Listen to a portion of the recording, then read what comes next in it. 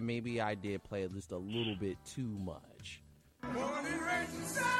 Oh, Judas Priest! You won't hear us playing Judas Priest, but you will be hearing an entertaining sports show with myself, Frank, and David the Man of God Harris on WXUT's After Further Review, airing Saturdays 11 a.m. to 1 p.m.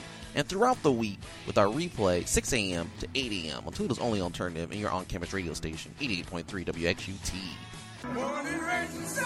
Oh, Judas Priest!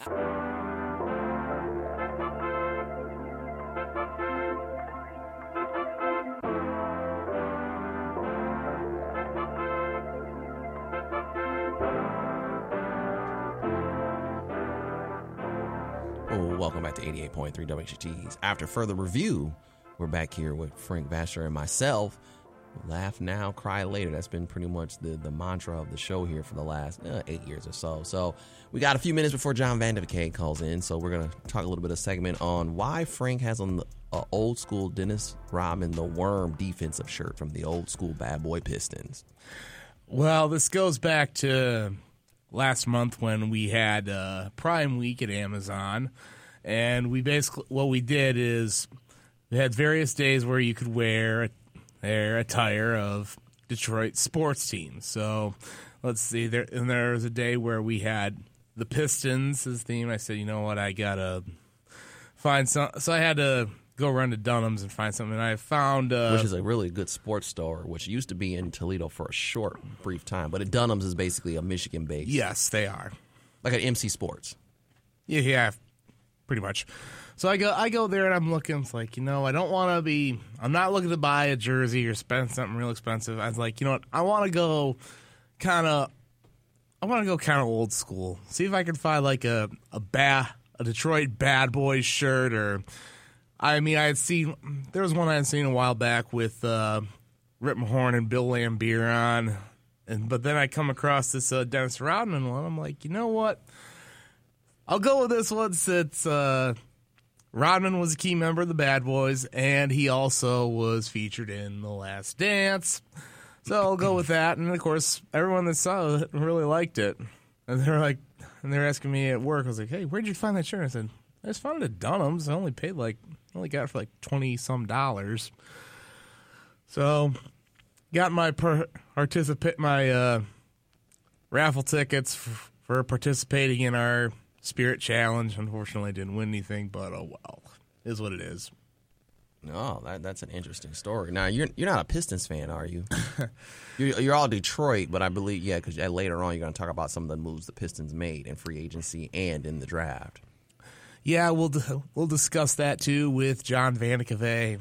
I do have to preface it by saying there's been a lot of reaction I have seen of people not happy, and this is actually, and what I think the Pistons are doing is good.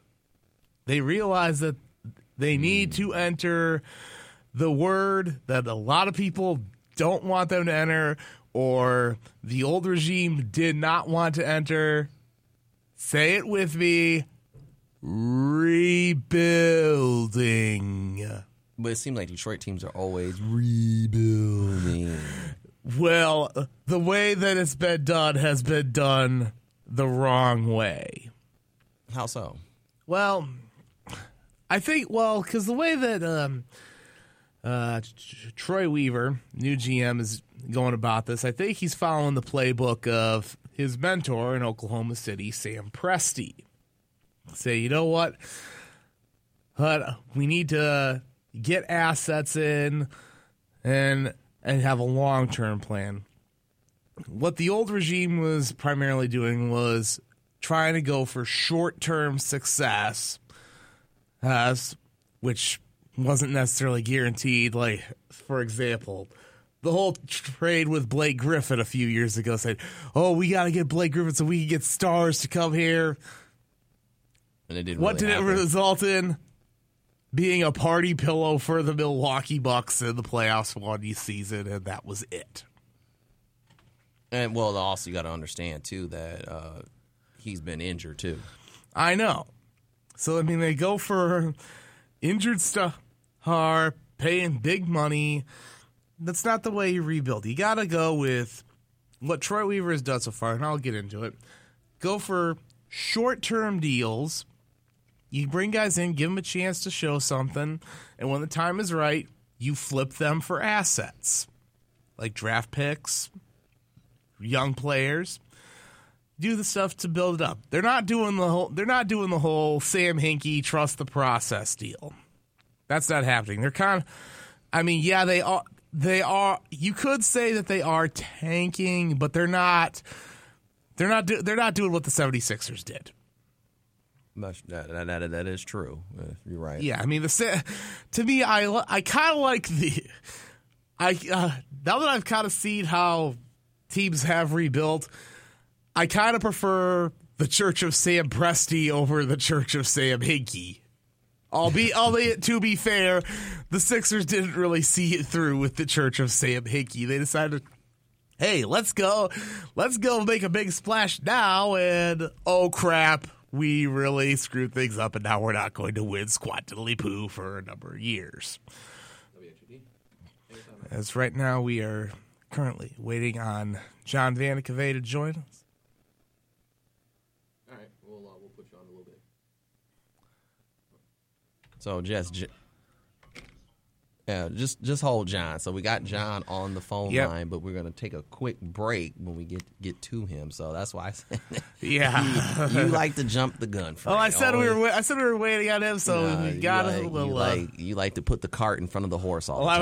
I was trying not to. I was like, okay, I think he's on the line, but I want to wait. You're a backwards Ben-Hur. I mean, that's what we get. So we got John Vanicave on the line after the commercial break, and we talk a lot of NBA and get a little further into what Frank was talking about, the Church of Sam Presti and the Church of Sam Hinkie. The very religious today, even though it's a Saturday. Well, it's just an expression for ways to rebuild teams, because you see, because the Sam Presti way is the way that Oklahoma City's doing it. They acknowledge, hey, we're not gonna be contending anytime soon. We need to sell off pieces and get assets.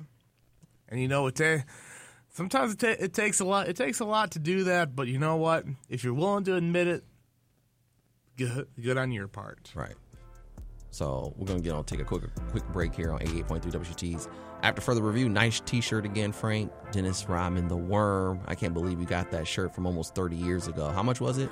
It wasn't like sold 30 years ago. It was just, I guess they remake. It's probably just a remake of one. Because I know at Dunham's I've seen some like Detroit Bad Boys merchandise there from time to time. Mm-hmm. Dunham's in Monroe? Yes. Yeah, it's in Monroe. I'll go over there, even though there's barely any stores in Monroe anymore. I know. There's a Dunham's. I don't think that Ruby Tuesday is over there anymore. No, that's gone. I mean, there's also, as well, of course, before we came on the air, we were showing we were playing a previous show, and I was talking about Qdoba, which is the favorite of one Jared Jansen. That is right. So we'll take a quick commercial break. John Vanicave on the other side, 88.3 WXUTs After Further Review. Make sure you always check us out on SoundCloud and iTunes. WXUTs After Further Review with the picture of Frank Basher and the horse's head on the podcast. John Vanicave coming up next, 88.3 WXUT.